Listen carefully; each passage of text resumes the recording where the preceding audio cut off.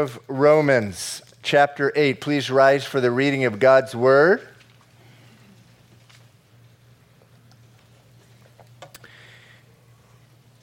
If you need a Bible, raise your hand.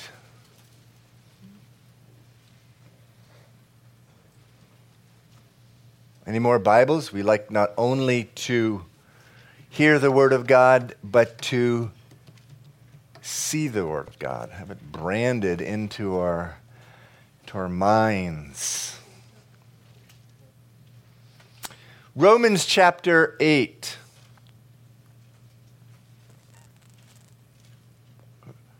Verse 35. Lord, have your way with us as we read your word. Who shall separate us from the love of Christ? Shall tribulation or distress or persecution or famine or nakedness or peril, which means danger, or sword? As it is written, for your sake we are killed all day long. We are accounted as sheep for the slaughter. Yet in all these things, we are more than conquerors through him who loved us. For I am persuaded that neither death nor life, nor angels, nor principalities, nor powers, nor things present, nor things to come, nor height or depth, nor any other created thing shall be able to separate us from the love of God, which is in Christ Jesus our Lord.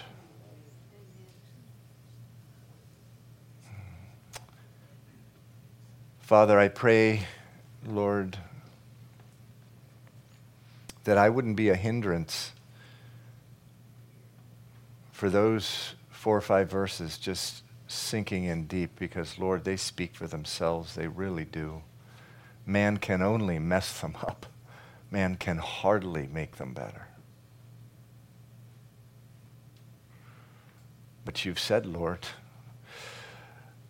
you've commanded us, commanded Timothy, preach the word. And so I'm up here, Lord. I don't want to get in the way of someone really getting it.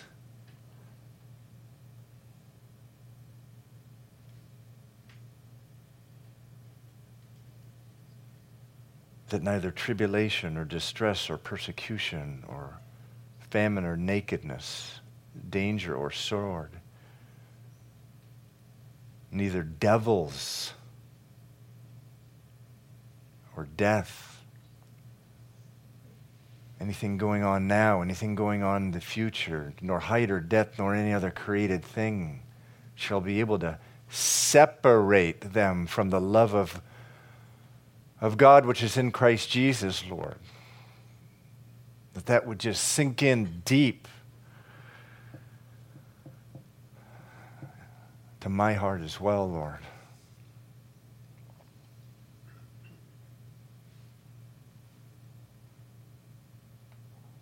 God, we want to shine like stars, as your word says we are to. We will, Lord, when we live and breathe those verses, your word.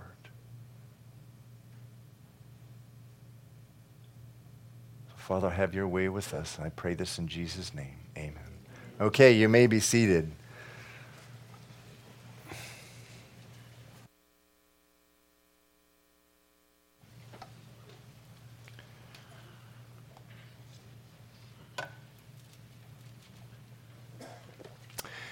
When I was a young boy,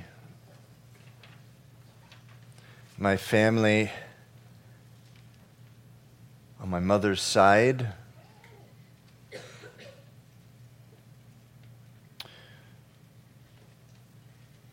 I was very close to that family.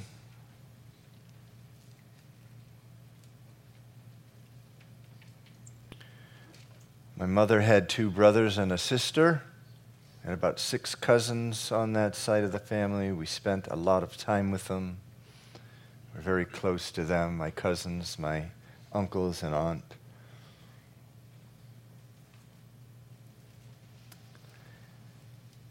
But by the time I was 9 years old, all my mother's siblings were divorced. Both my uncles and my aunt. There was also an aunt on my father's side of the family, divorced. So 2 uncles, 2 aunts we had been close to, divorced by the time I was 9. All their children, of course, in the middle of all that.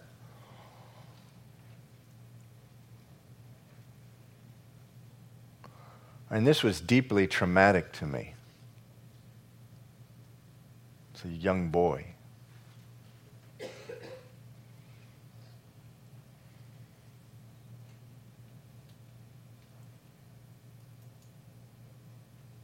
And as I've just observed all around me, it became evident that I guess it was just so normal, so usual, so customary for a man to fall in love with a woman and then fall out of love with her and separate forever.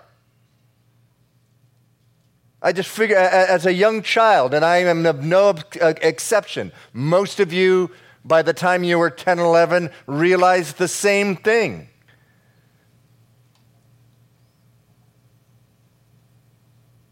That a woman could fall in love with a man and then just fall out of love with him and just separate forever.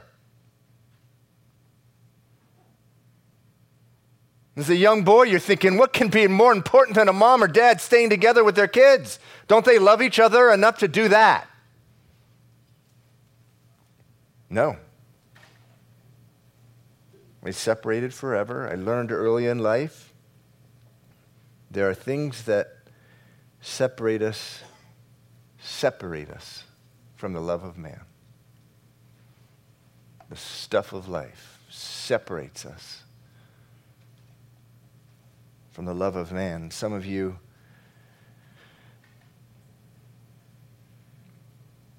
here today are deeply wounded, some deeply, deeply wounded, some deeply, deeply, deeply wounded because someone loved you, maybe a friend, maybe a brother, sister, maybe a cousin or a relative, maybe it was a coworker, maybe it was a boss, and their love for you seemed large, and they just separated. They went their way. They fell out of love with you. And some of you have grown so accustomed to love just not being large enough, not lasting enough. Like people seem to turn love on and off like a light switch.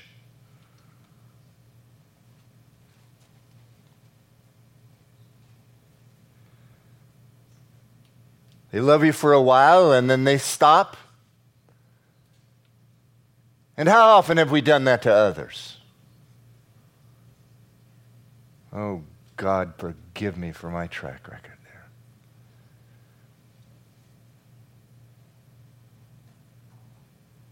And when someone loves you for a while and then they stop, it hurts. And after a while, you don't trust love.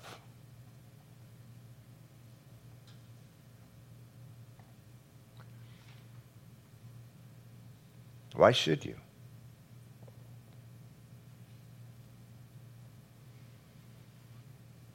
You know, when you're wanting to discover what really is in the soul of a man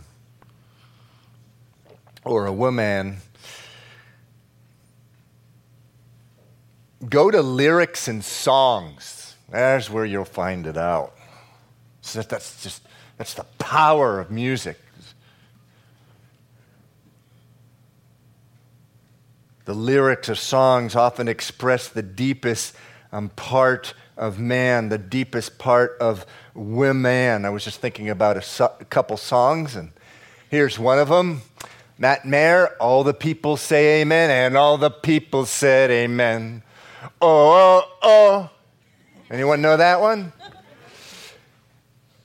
If you're rich or poor, well, it don't matter. Weak or strong, we know love is what we're after. And that's just true. That's just a fact, a reality of life. Third day, medley. This is what you call clarity. All I want is love. I confess to this.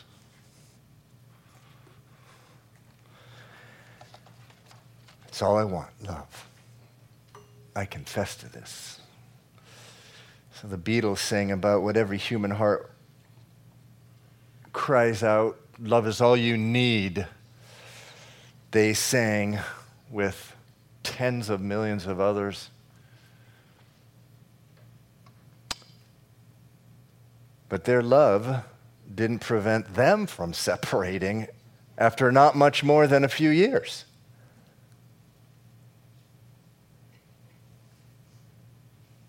Man desperately wants to be loved. Man desperately wants to be loved. I desperately want to be loved.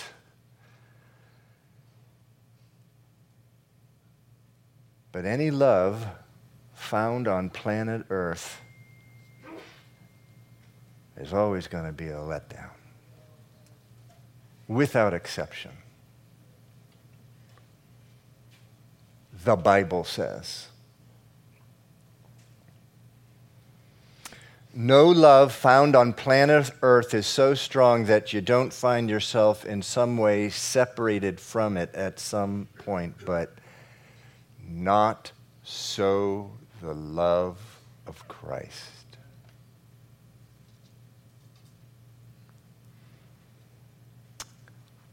Verse 35 of Romans chapter 8.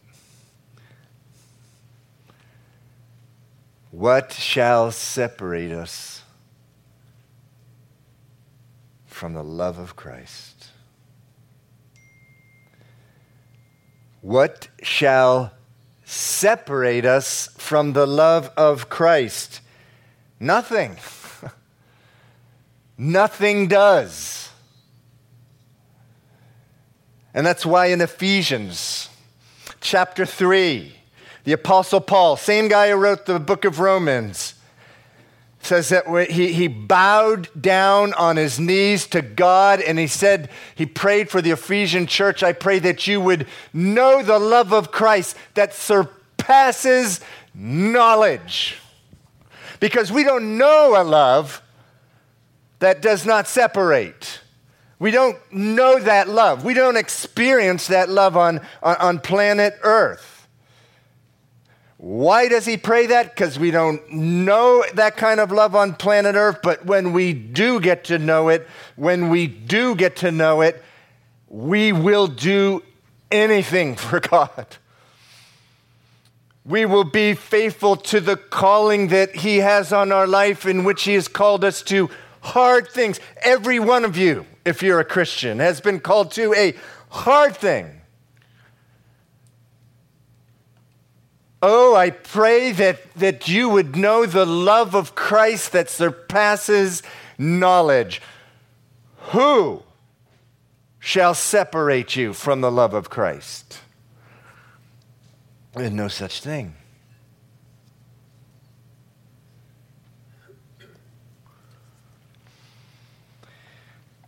Now, why is that? Why is it that nothing will separate you from the love of Christ?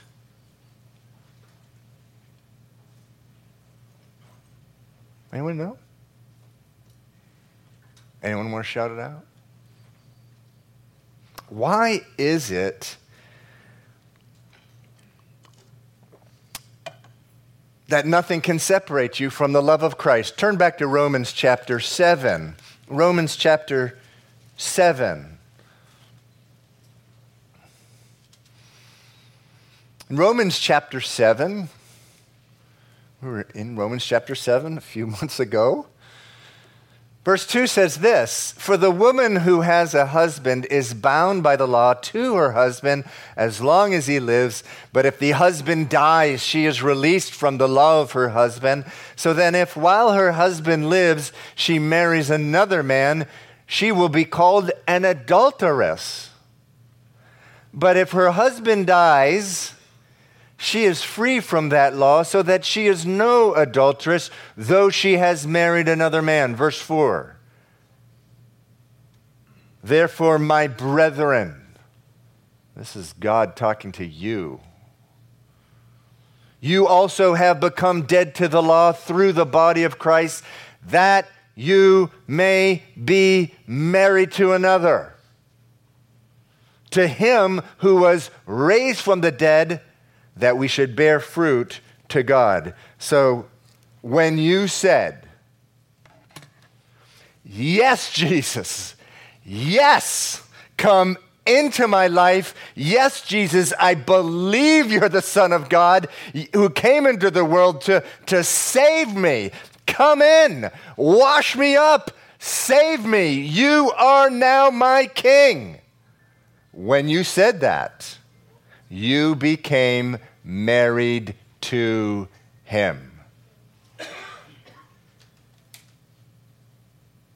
When Jesus describes marriage in the book of Matthew, chapter 19, he says, "A man shall be joined to his wife and become one flesh. So then, they are no longer two, but one. Therefore, what God has joined together, let no man separate." But man does, as we've already talked about. He does separate what God joins together. But God never does. He never does when it's him being joined to a man or a woman. When he joins himself to a man or a woman, which he does. When you say, "Yes, Jesus, come in," you're locked in forever. Romans 8:35 says, "Who shall separate us from the love of Christ? No one and nothing." Once you have been joined to Jesus, the Bible describes it as a marriage. We just read that in verse 4 of chapter 7. You can't get away from the love of Christ even if you want, even if you try to. You cannot get away from the love of Christ. You can't rip yourself apart. Impossible.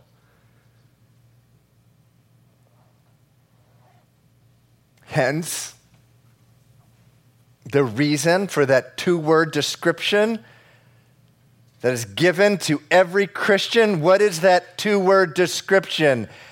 Used at least 50 times in the Bible to describe you. What is it?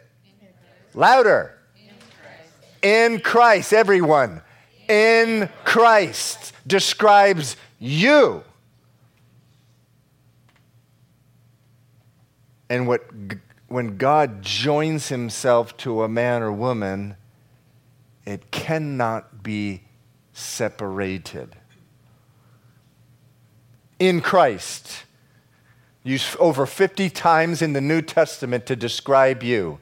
Can we get 1 Corinthians chapter 1, verse 30? It is because of God that you are in Christ Jesus. Never has a little preposition been more important than this one, the word in.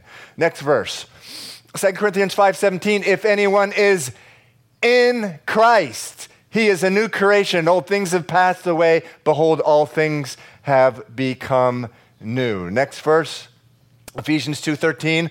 But now in Christ, can everyone say in Christ with me? But now in Christ Jesus, you who once were far off have been brought near by the blood of Christ. By the blood of Christ. You cannot be separated by the love of Christ because you're joined to him forever.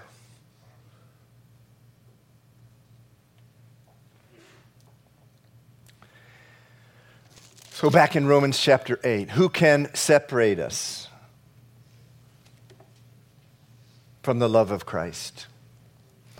Shall tribulation or distress or persecution or famine or nakedness or peril or sword? As it is written, for your sake we are killed all day long. We are accounted as sheep for the slaughter. Yet in all things we are more than conquerors through him who loved us.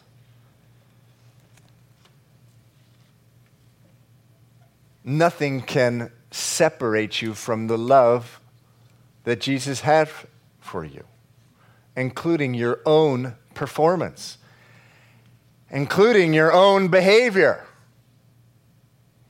His love is not dependent on what you do. He may not be happy with what you do, but his love is not dependent on what you do. Why is that? Very simple. God is love. He is love. And no such thing can be said of any human being. Steve is love. Not a chance. Teresa is love. No. Francisco is love. Benjamin is love. Max is love. Javier is love. Gabriela is love. Linda is love. Julia is love. Deborah is love. No, no, no, no, no, no, no. No such thing can be said of any human being as can be said of God. God is love. What you do does not affect his love for you. You got to get that. You got to. If you're going to be more than a conqueror, verse 37, you got to get that. Otherwise, guilt and shame is going to allow the devil to conquer you. What you do does not affect God's love for you. When you grow in your marriage, God is love. That means his love for you doesn't grow over time. God's love for you doesn't grow. When you grow in your marriage, your love for your husband grows. Your love for your wife grows. When you grow as a Christian, your love for God grows over time. Not so for God's love for you. It is perfectly powerful and pure from the very beginning. Everyone with me? Yes?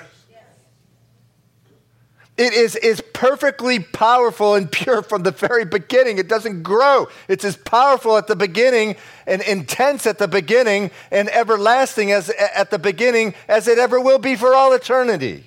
God is love.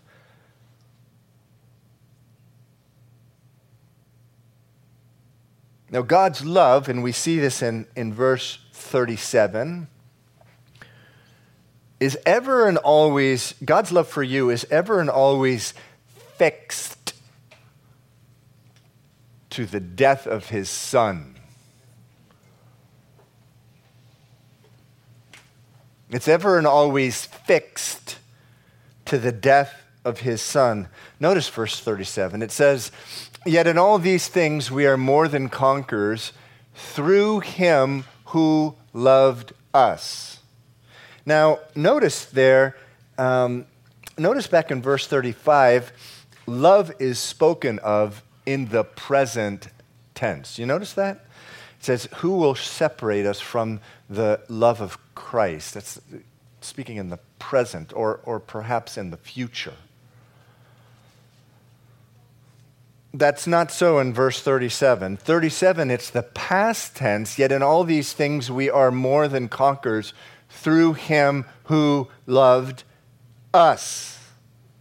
The past tense. That blood-saturated body hanging on the cross is the evidence of God's love for you. Verse 35, you're in tribulation. Can tribulation separate you from the love of Christ? What do you do when you're in tribulation? You remember that blood-saturated body on the cross. When you're in distress, distressed,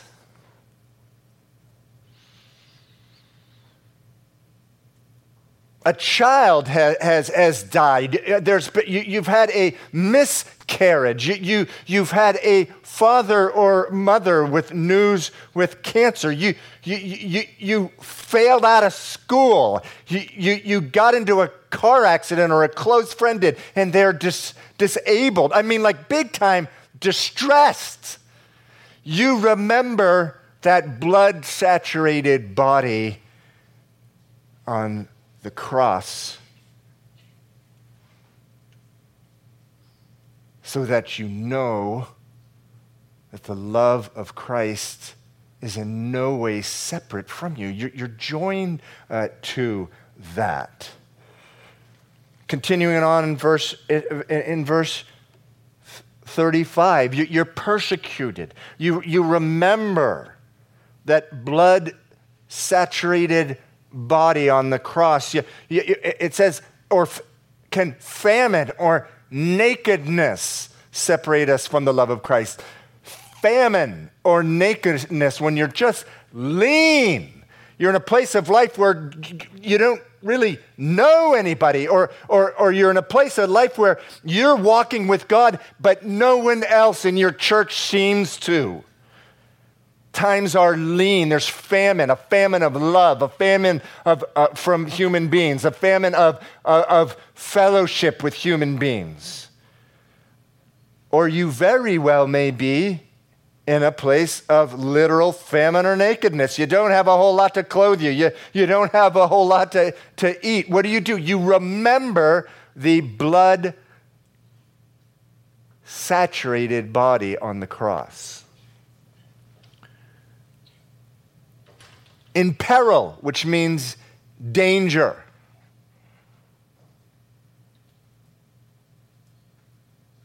What can separate us from the love of Christ? Can peril, can danger?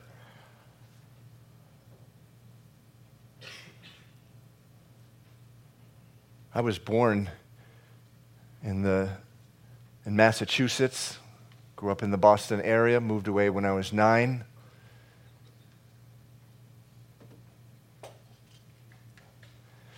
I moved to South America. I moved to Venezuela. And I lived there on and off for the next 10, 11 years.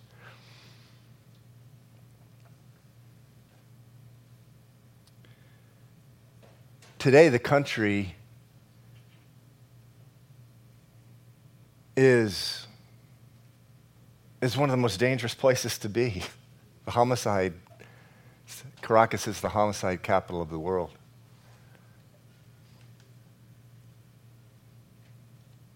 And I remember my son Sam, we were talking a few years back, wouldn't it be great to start a Calvary Chapel in Caracas? It was one of the only countries in Latin America that didn't have a Calvary Chapel. At the time we were talking about this, Peru had about 20 Calvary Chapels. And my son asked me, if you go back to Venezuela, to Caracas, where would you put a Calvary Chapel? Where would you go? And I said, we would go to this neighborhood. It's called La Trinidad, the Trinity. That's where we would go. That's where my uncle had a business. I had cousins lived there. It was right next to the school I graduated from. La Trinidad. And last May, I was at a pastor's conference.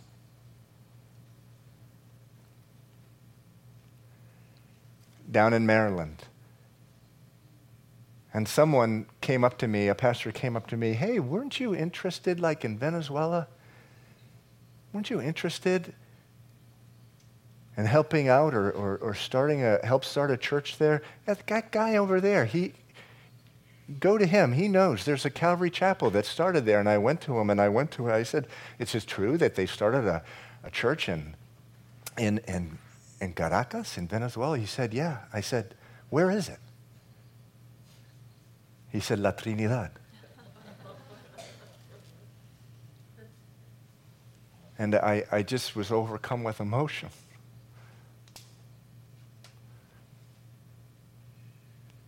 And I later went just back to him, and I just with tears.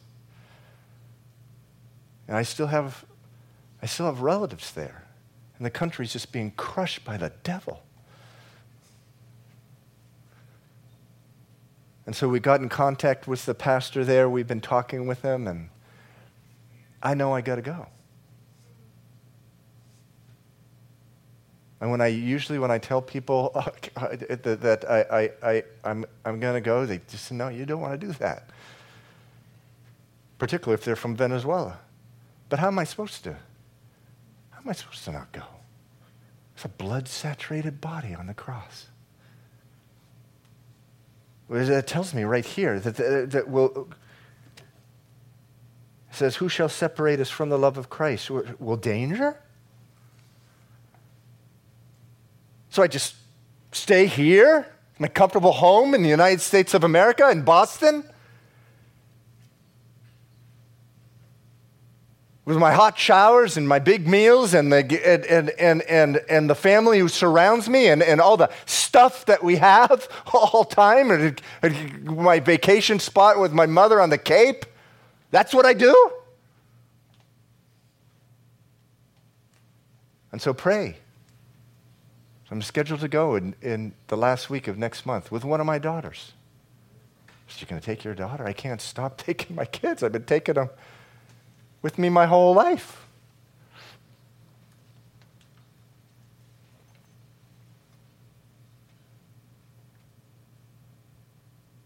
It's the tragedy of Romans chapter 8, which many call the Mount Everest of the entire Bible. The tragedy of this chapter is that it's used by prosperity teachers to mean precisely what it does not mean. So in Romans 8:28, it says, "And we know that all things work together for good to those who love God." And so this has come to mean that God is just going to be placing little good things on your life, and your life is all about good things from God, the good things you dreamed. Dream your dreams and you'll get them all. Or Romans 8:32, "He who did not spare his own son, how will he not with him give us all things?" All things, yes. Our life is about accumulating all things we want. No, it's not. Your life is about doing the will of God. Seek ye first the kingdom of God, not seek ye first all the stuff that you want.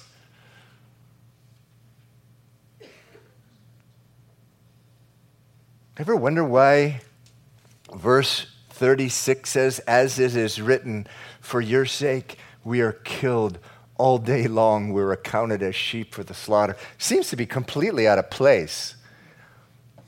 It's like weird, like thrown in the middle. Anyone else ever, when you're reading that, it says, for your sake we are killed all day long, we are accounted as sheep for the slaughter. Well, guess what that means? What that is telling us is that Paul is willingly embracing the tribulation, the distress. He's willingly going and being persecuted. He's willingly going into famine and nakedness. He knows, if I go to that place, I'm not going to have enough to eat there. He's willingly going into danger. He's willing to go to the places where there's the sword. For your sake, verse 36, we are killed all day long. We are accounted as sheep for the slaughter. Yet in all these things, we are more than conquerors through him who loved us. You can't separate the love of God, that love of Christ that he has for you from the cross. In fact, I will even go further than that. You can't separate the love that Jesus has for you from the wrath of God. You can't separate those two things. Romans chapter 8, this Mount Everest, this top of the peak here, these last few verses of Romans chapter 8, where did they begin? Where did this mountain begin? You can't appreciate being on top of Mount Everest unless you did what? Unless you started at the very bottom, right? So let's turn back quickly before we close out. We're going to have communion. But before we have communion, I want to go back quickly to Romans chapter 1. This is why the peak of Romans chapter 8 is so glorious, is so wonderful. It says in Romans chapter 1, you can go back there with me. In verse 16, it says, "For I am not ashamed of the gospel of Christ, for it is the power of God to salvation for everyone who believes, for the Jew first, and also for the Greek. For in it the righteousness of God is revealed from faith to faith. And that is as it is written, the just shall live by faith. For the wrath of God," wrath means anger.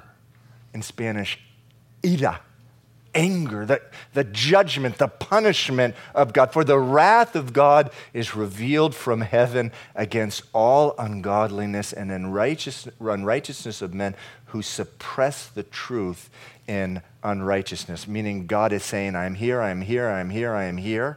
Invite me into your life, invite me into your life, invite me into your life. And we push it back. We suppress the truth, the Bible says.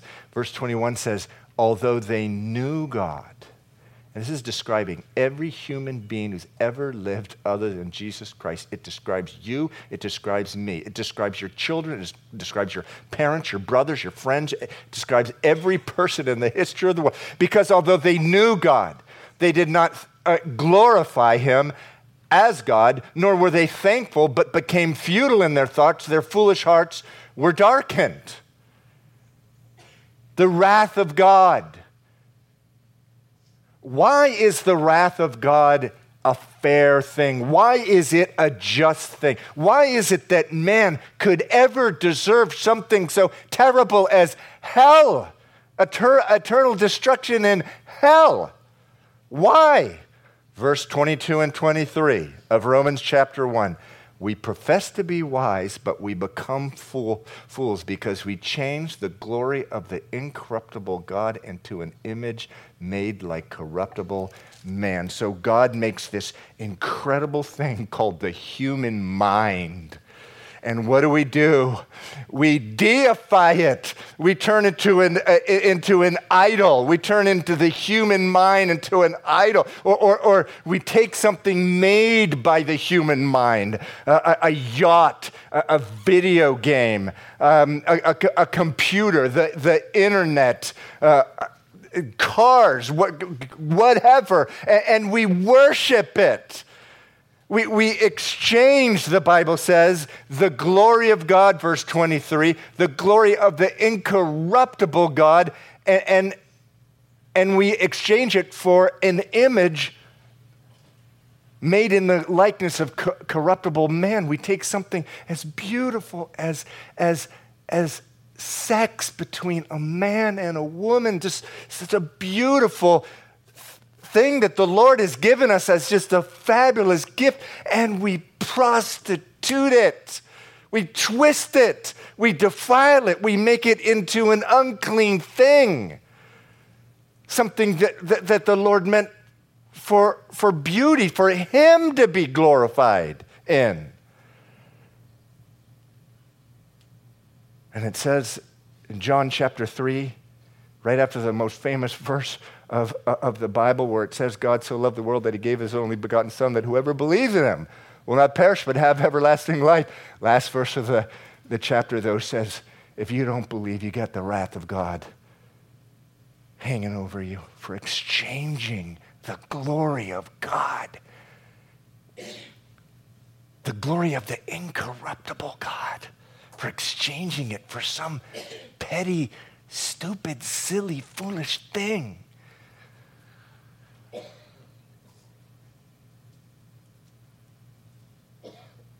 And the Bible says that God did so love the world that he sent his only Son, that on the cross, Jesus Christ suffered the wrath of God. How's that hymn go? Till on the cross, as Jesus died, the wrath of God was satisfied. It says the sun was darkened. Jesus cried out, my God, why have you forsaken me? That God had turned his face away. The wrath of God was on Jesus, and he tasted hell. He experienced hell for you.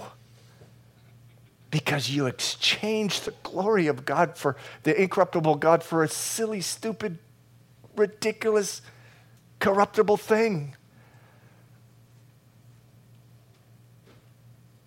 Isaiah 53 verse 10 says this. It says, yet it pleased the Lord to bruise Jesus. He put him to grief.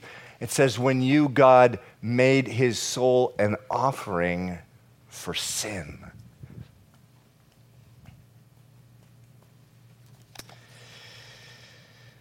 If you don't understand the wrath of God, if you're one of those people who say, oh, the wrath of God, those old crazy fire-breathing hell and brimstone preacher guy, it's the wrath of God. If you're like that, you're not going to be more than a conqueror.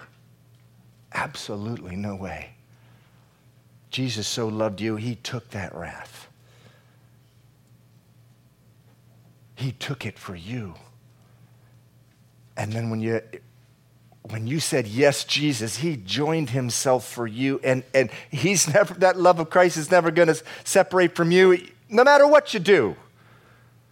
You can't get away from his love at that point. This Communion Sunday,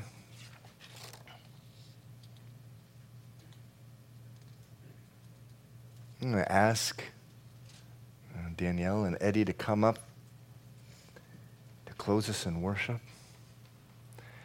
Communion Sunday, we remember the blood-saturated body that died for us on the cross. It was so ugly because our sin is so ugly. Had to be uglier than our sin. Had to be uglier than the sin of the whole world. It's pretty ugly when the Prince of Peace, the Son of God who lived a perfect life, is like that. It's ugly no matter who's getting crucified. But when it's the Son of God,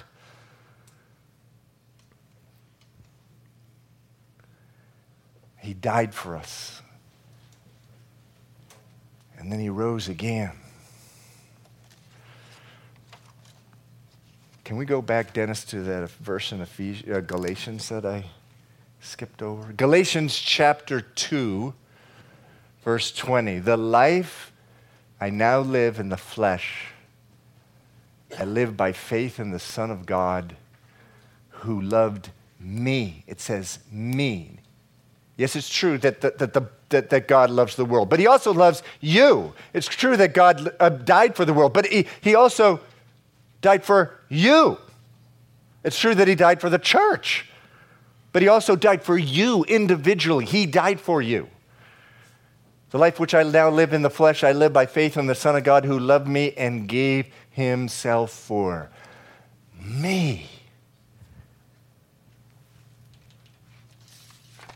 God loves you.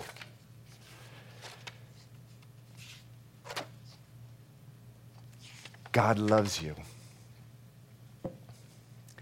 And you can't be separated from his love. If you've been asked to pray, if you could please come up as a prayer partner.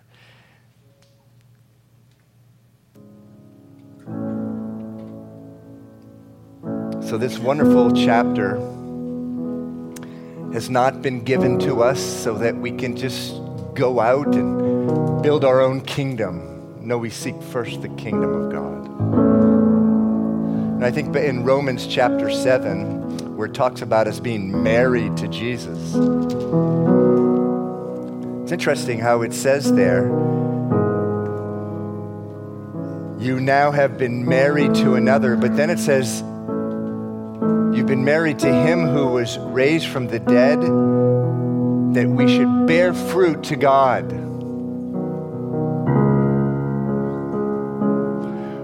Once you get the love of Christ for you, you will bear fruit to God. You know how? Dennis, can we get that verse in Philippians?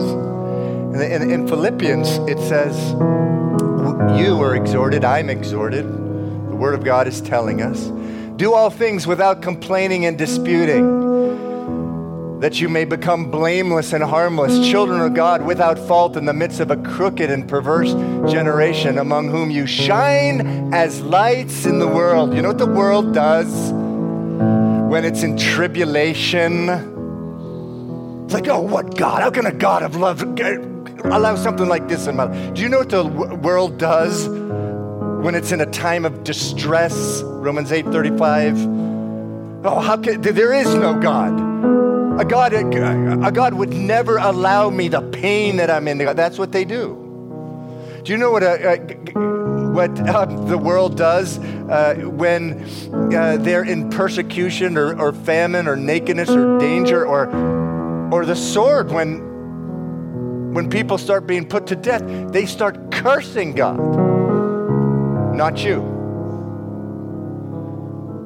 It says, do all things without complaining or disputing.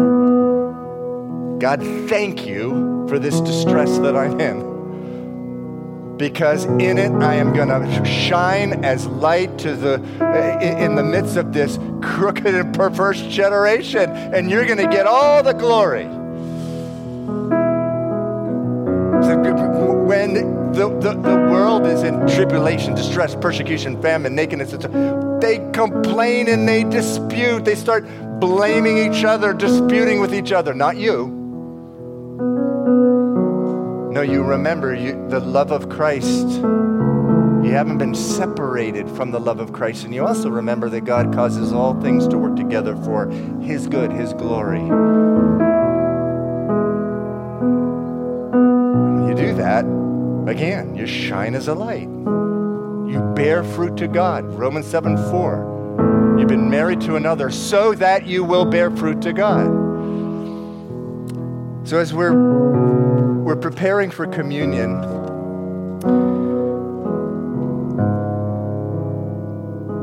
the Bible says, let a man examine himself, let a woman examine himself. If I've said anything, if you've heard anything in the message today, or the Lord is speaking to you in any way that you're thinking, for example, wow, I'm taking that cross, that blood-saturated body on the cross, I'm taking that really lightly by holding on to this sin in my life. And I'm about to take communion. I'm about to take the cup, which represents that blood that was all over that body. I can't do that, but I don't have the power to leave this sin. I'm not going to be able to do it. Come up and pray. We'll pray you through it. But you don't want to take communion if you're still holding on to stuff that the Bible, to things in your life that the Bible clearly call sin. If you're holding on to them. Doesn't mean that if whatever you did, whatever this morning or last night or last week, that you can't just right there in your seat, just confess to God and receive the forgiveness from him. But if you're saying, no, I'm just going to hold on to it, don't go take communion. The Bible calls that trampling on the cross when you do that. But if you want help, because you feel like you're in bondage, come up, we'll pray for you. Or if there's anything else that you want to do, that you want to pray about, rather, before you have communion. The Bible says at one level, even stressing out, even if we're anxious about something, we shouldn't be going to the communion table like that. Because Jesus gave us a peace that passes all understanding. That was purchased for you on the cross. Now, sometimes we need to go every minute of the day because there's stuff in our life that makes us so anxious, but praise the Lord for his grace. But if you want to pray about that thing that is just killing you with anxiety, come up as well. If you have anything else, let's I tell you what, let's stand and worship, and then just at some point, there's a communion tables in the back. At some point in the worship song, just go back there, get a cup, get a cracker, and return to your seats. Father, I just thank you in the name of Jesus.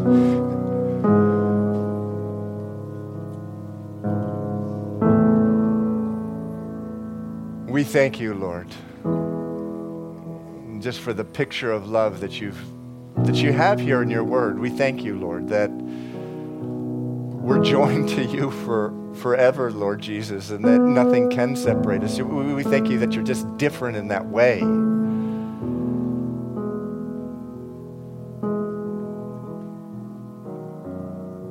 And Father, I just pray by your Spirit you'd continue that work, Lord, as we're remembering the blood of your Son, remembering his broken body, his body broken for us. In Jesus'